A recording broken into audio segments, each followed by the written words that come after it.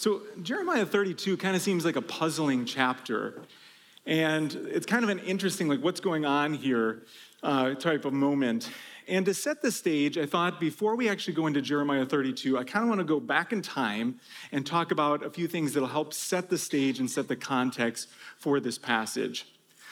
So hundreds of years before this, there was a man named Abraham. And Abraham, he actually, God came to him one day and said, get up and go to a land that you do not know. And so Abraham did that. He got up and went to a land he did not know. God showed him. And when he got to the land, God met him one day and made a covenant, a solemn promise, and said, I will give this land to you and your descendants. Your offspring will inherit this land. And it just so happened that through this man, a whole nation was formed, the nation of Israel. And later on, this nation found themselves in slavery in Egypt. And when they were in slavery in Egypt, God remembered the promises that he had made to Abraham. And with a mighty hand, he delivered them from this slavery. He broke the waters. You probably remember the Prince of Egypt, right? He broke the waters, led them through on dry ground. And as he led them through, he brought them into this new land, defeated their enemies, all for one point. He wanted to bring them into the promised land, the land that he had promised to Abraham. Last week, if you remember Rod, he talked about how important, even to this day, land is in the Middle East. It's like one of the top three values. There's like faith, there's family, and there's land. And he made it so he would bring them into this land. And as he's bringing them in, it just seems like there's all this momentum, miraculous things happening, providing through the wilderness and bringing them to this land. And then you get to Jeremiah.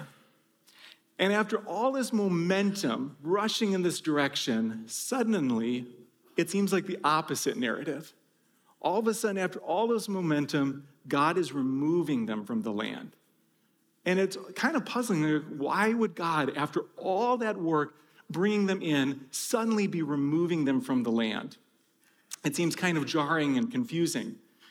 And not only why would he remove them from the land, but another question we've been asking is, how are they supposed to live by faith and hope in this season of exile? What does it look like to have faith and hope in this? And why is he removing them from the land? Are some of the questions we've been wrestling with over the past few weeks. One of the important events that really helps unlock and helps understand the whole book of Jeremiah is what happens just before Jeremiah comes on the scene. Prior to Jeremiah, the temple of the Lord had been closed for 60 years. Basically, nobody was using the temple. And this young king named Josiah comes along, and he decides, I'm going to reopen the temple of our Lord. So they reopen the temple.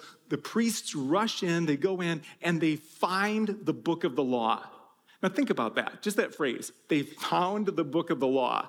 After all this time, they find the book of the law. They had to dust it off. It's specifically the book of Deuteronomy.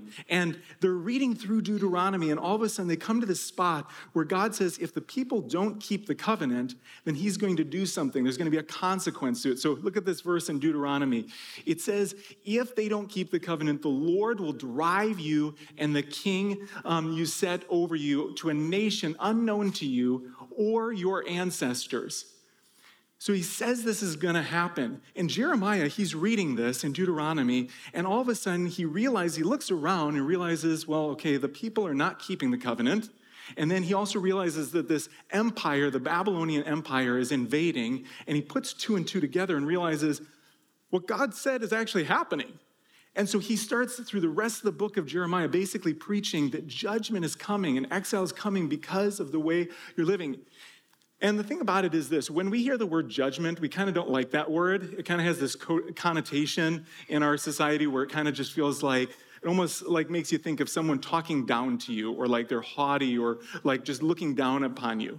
But that's not at all what Jeremiah is thinking when he actually uses the words judgment. For him, judgment is actually a good thing. It's kind of like a thing that God is using to turn things over. His posture is not haughty. It's not actually like, looking down on them at all. His posture is actually very different. It's almost like a good shepherd. And so if you read through Jeremiah 18 has this verse where he describes kind of his thoughts behind judgment. It says, this is God saying, if at any time I announce that a nation or a kingdom is to be uprooted or torn down and destroyed, and if that nation I warned repents of its evil, then I will relent and not inflict on it the disaster I had planned.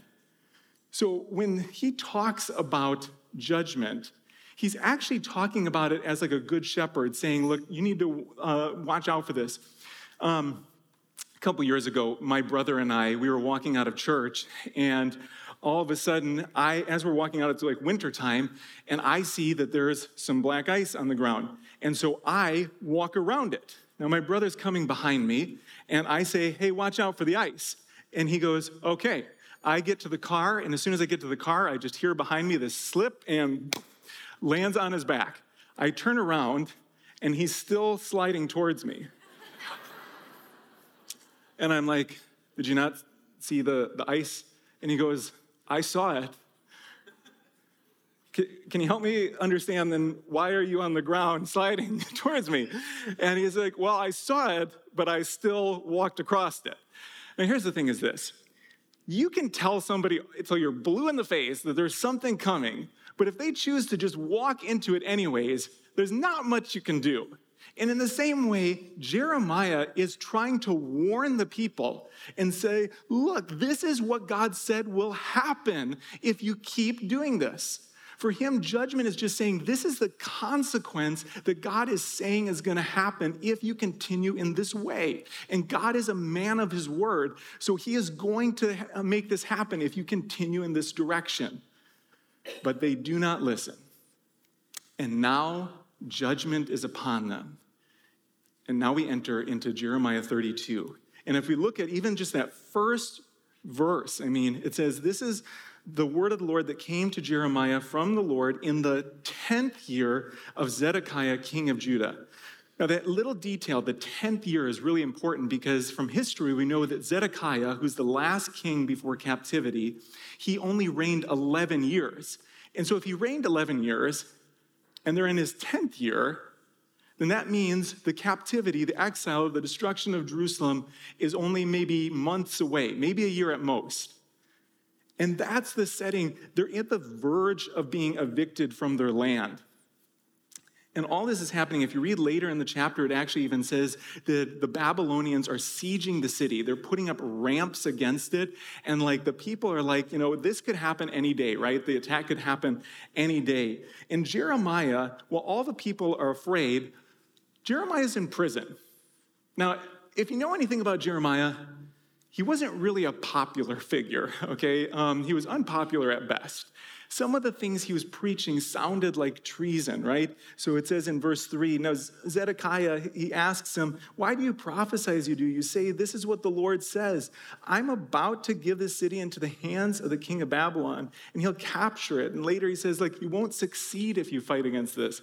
And the king's trying to get the people to believe in this, and he's saying these different things, so he gets thrown in prison. And now the invasion's coming, the judgment is coming.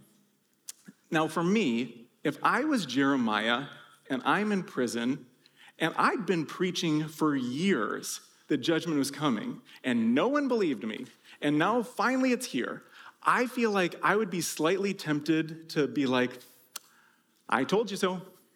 I'm just saying, I told you so. I have been preaching this for years. Nobody thought it would happen, and now it's here. But that's not what Jeremiah does at all. Jeremiah is not smug or arrogant. There's no haughtiness about him at all. Instead, he's a good shepherd, and he's more interested in saying what God is speaking to the people and what they need to hear in this moment. And so in that, in the midst of prison, in the midst of an invasion, Jeremiah preaches hope. And if you look in the chapter right before this, two chapters before, chapter 30, it says this, it will be a time of trouble for Jacob, but he will be saved out of it. In another part, he says, I've brought this punishment on you because of your sins, but I'm going to restore you, is what God says. And there's a lot of messages of hope. But even though there's so much message of hope, the people are so preoccupied with the dread of fear of either starvation or invasion. They know that right at the wall, there's pounding at the gates. And at any moment, they're just kind of on edge. When is it going to happen? When is this invasion going to happen? When are we going to get taken over? Are we going to be separated from our families? And they don't believe the message of hope. And sometimes people need to be shown hope before they're told hope. And so Jeremiah decides, you know what? If they're just thinking these words are flattery, I'm going to do something different. It says in verse 6, Jeremiah said, the word of the Lord came to me. Hanamel, son of Shallum, your uncle, is going to come to you and say, buy my field at Anathoth, because you're the nearest relative. He's the kinsman redeemer, so it's kind of like almost like expected that he would do this in times that are not war. And verse 8, it says, then just as the Lord had said, my cousin Hanamel would come and say, buy this field. So he hears this, and Hanamel, his cousin, comes to him and offers to sell him this field for 17 shekels. Now, there's part of me that's like, was his cousin serious? Like, was he mocking Jeremiah? I mean, it'd kind of be similar to if, like, today I said, you know, I've got a property on Mars, and I'd really like to sell it to you. Probably be like, I don't know if that's so likely. And so he says he's going to do this, and I kind of imagine, would Jeremiah be like, all right, are you serious? You want me to buy a land? Do you realize the land you want to sell me is outside of Jerusalem, so that means it's under enemy occupation right now. Do you think I really want to buy that? Don't try and dump this property on me. I mean, I know I'm a preacher, but I'm not stupid. And he's probably like trying to, say that or something is what you'd expect. But Jeremiah doesn't do that. Instead, Jeremiah decides to buy the field. He decides to do the unthinkable. And so if you read here in verse 13, it says, in their presence, I gave Baruch these instructions. This is what the Lord Almighty, the God of Israel, says. Take these documents, both sealed and unsealed copies of the deed of purchase, and put them in a clay jar so they'll last a long time. So actually, I've got a picture here of the clay jars, because what they would do is when they'd have a deed or some property that was being bought, they would put it in these clay jars so they would last for years and the paper wouldn't erode. And I am thinking about this, and I'm like, the witnesses that are watching this transaction happen, they're probably a little confused, like a little puzzled. Why would he do this? Like, the land's being taken over. Is it even going to matter whether he has the land? Is he ever going to actually see it or step foot on it? Why would he do this?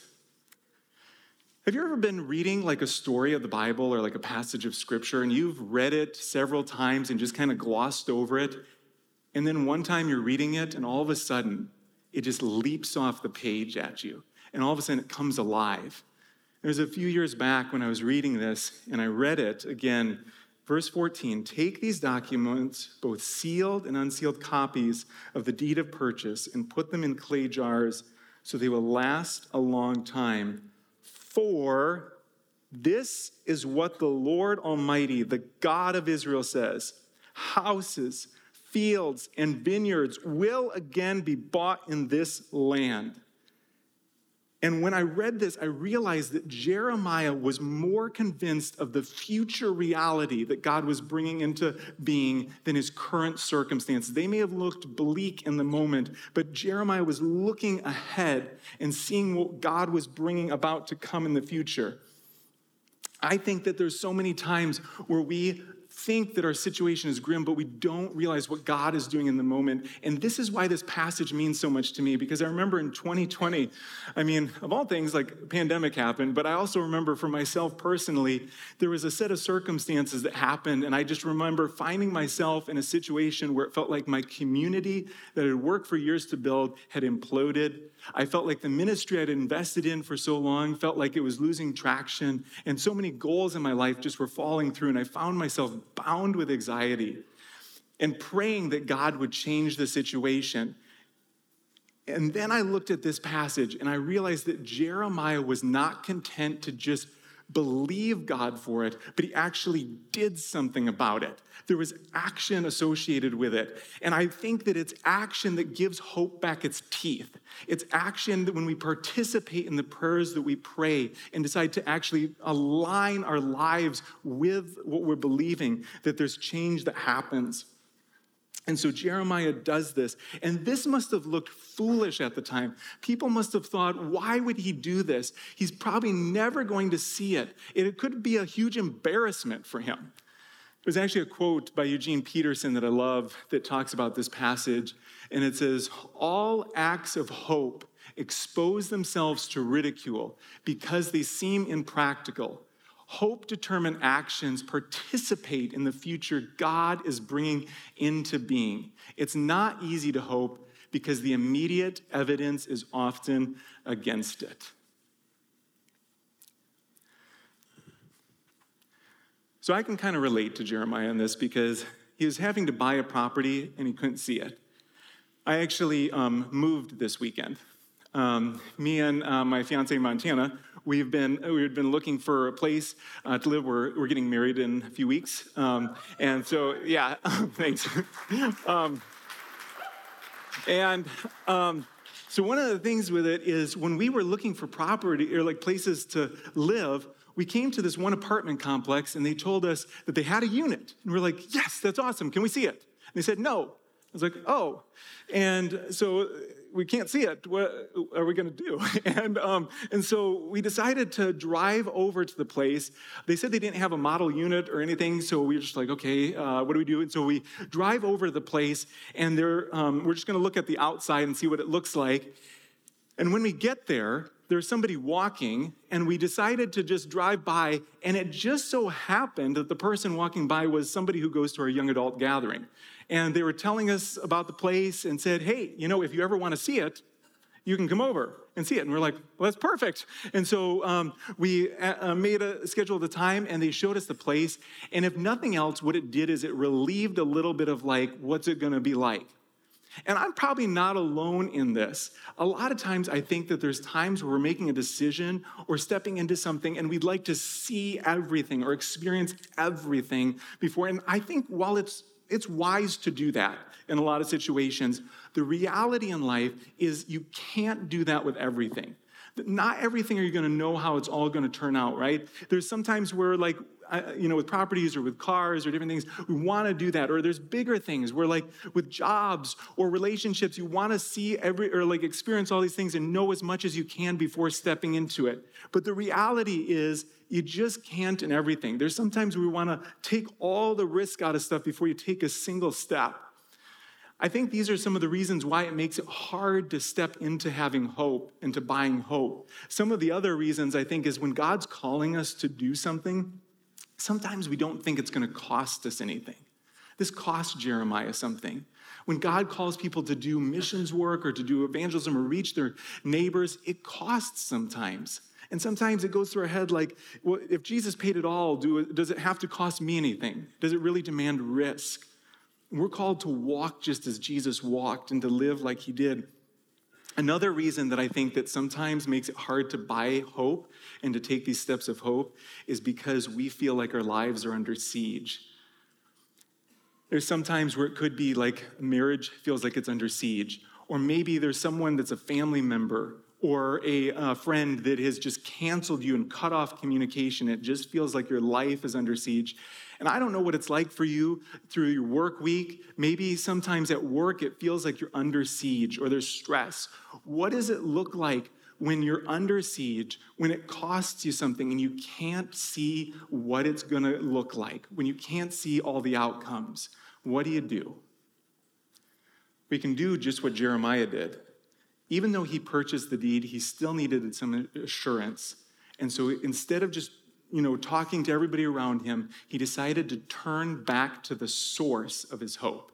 And if you look at verse 16 here, it says this, After I'd given the deed of purchase to Baruch, son of Neriah, I prayed to the Lord. He prayed. And what I love about the book of Jeremiah is every time he prays, God answers. So verse 17 says, Ah, sovereign Lord, you made the heavens and the earth by your great power and outstretched arm. Nothing is too hard for you.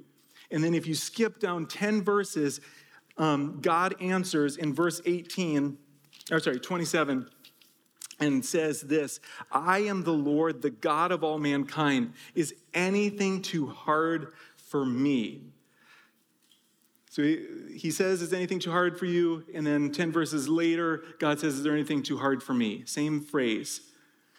Anybody, do we have any movie fans in the room? Anybody like film or movie? Okay. So one of the ways that me and my brothers communicate with each other is we talk in quotes, okay, movie quotes, okay? And so sometimes what happens is we'll be together and there'll be other people around us that don't know movie quotes as well, and we'll say something, and it just sounds like a random phrase, but not to us. We know exactly where it's from, and all of a sudden we quote the next line in the movie right back, and we know the situation, the characters involved. Some people probably do this. I'm just curious if you'd humor me. I'm just curious if anybody has any favorite movie quotes, and you can just shout them out, but any favorite movie quotes? What was it? You had me at hello? I like that one. That's with Tom Cruise, right? Yeah, okay. Anybody else got a quote?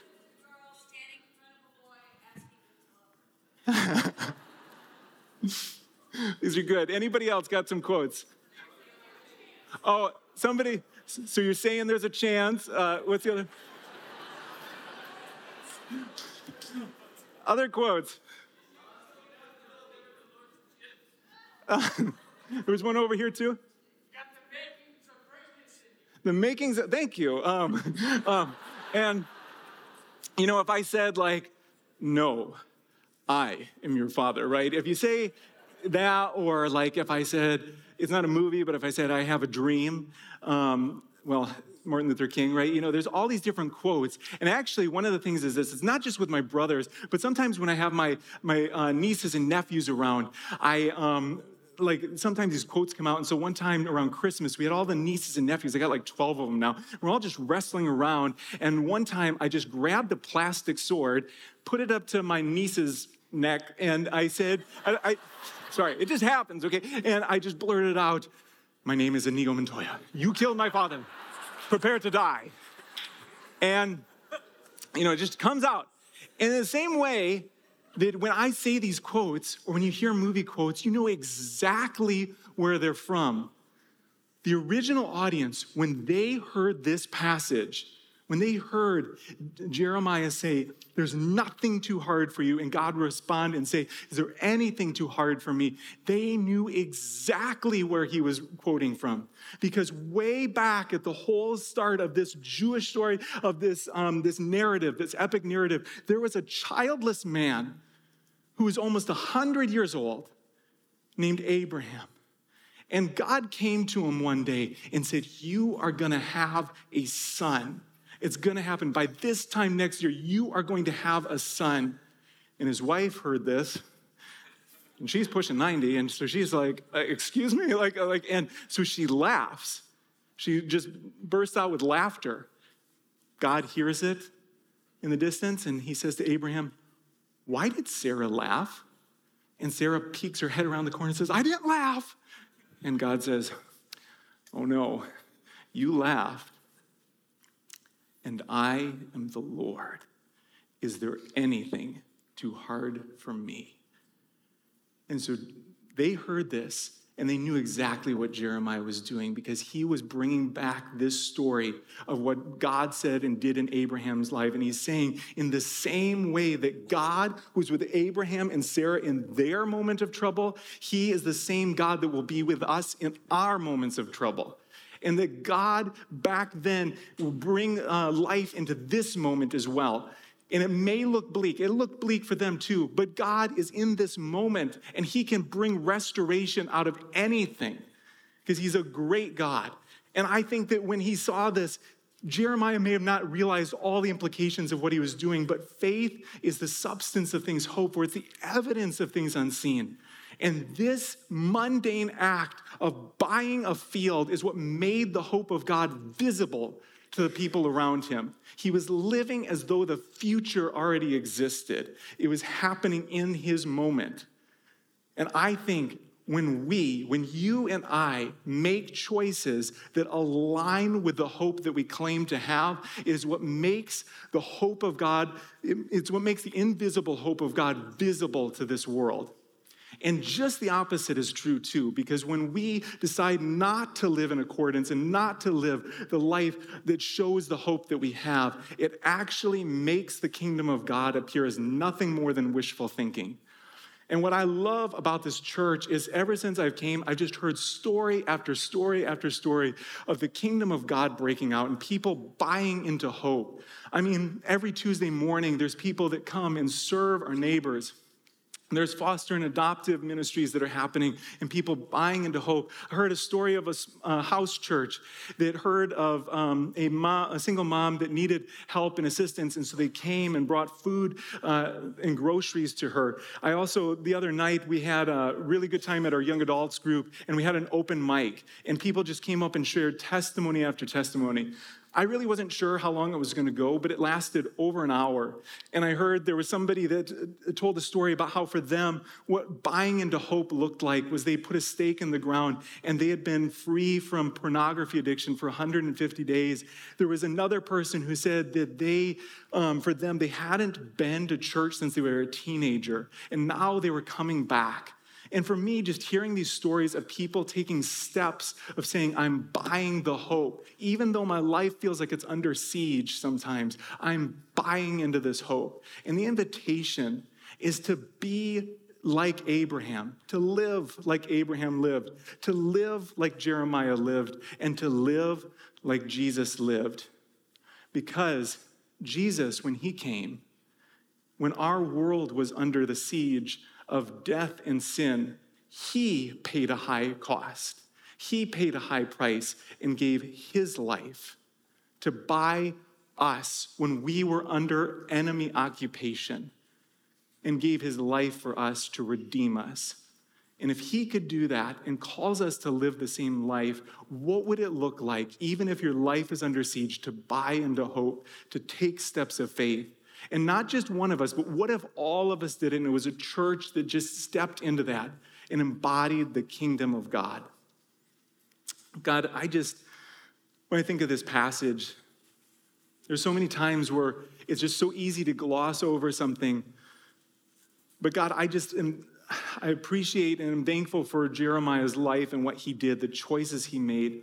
May we be a people that do the same. And God, would we resolve to pray no prayer that we're not going to also participate in, that we would step into the prayers we pray and align our actions with the hope we claim to have. God, I pray that we would have not just words, but we would show hope by the way we live and demonstrate it. We pray all these things in your name. Amen.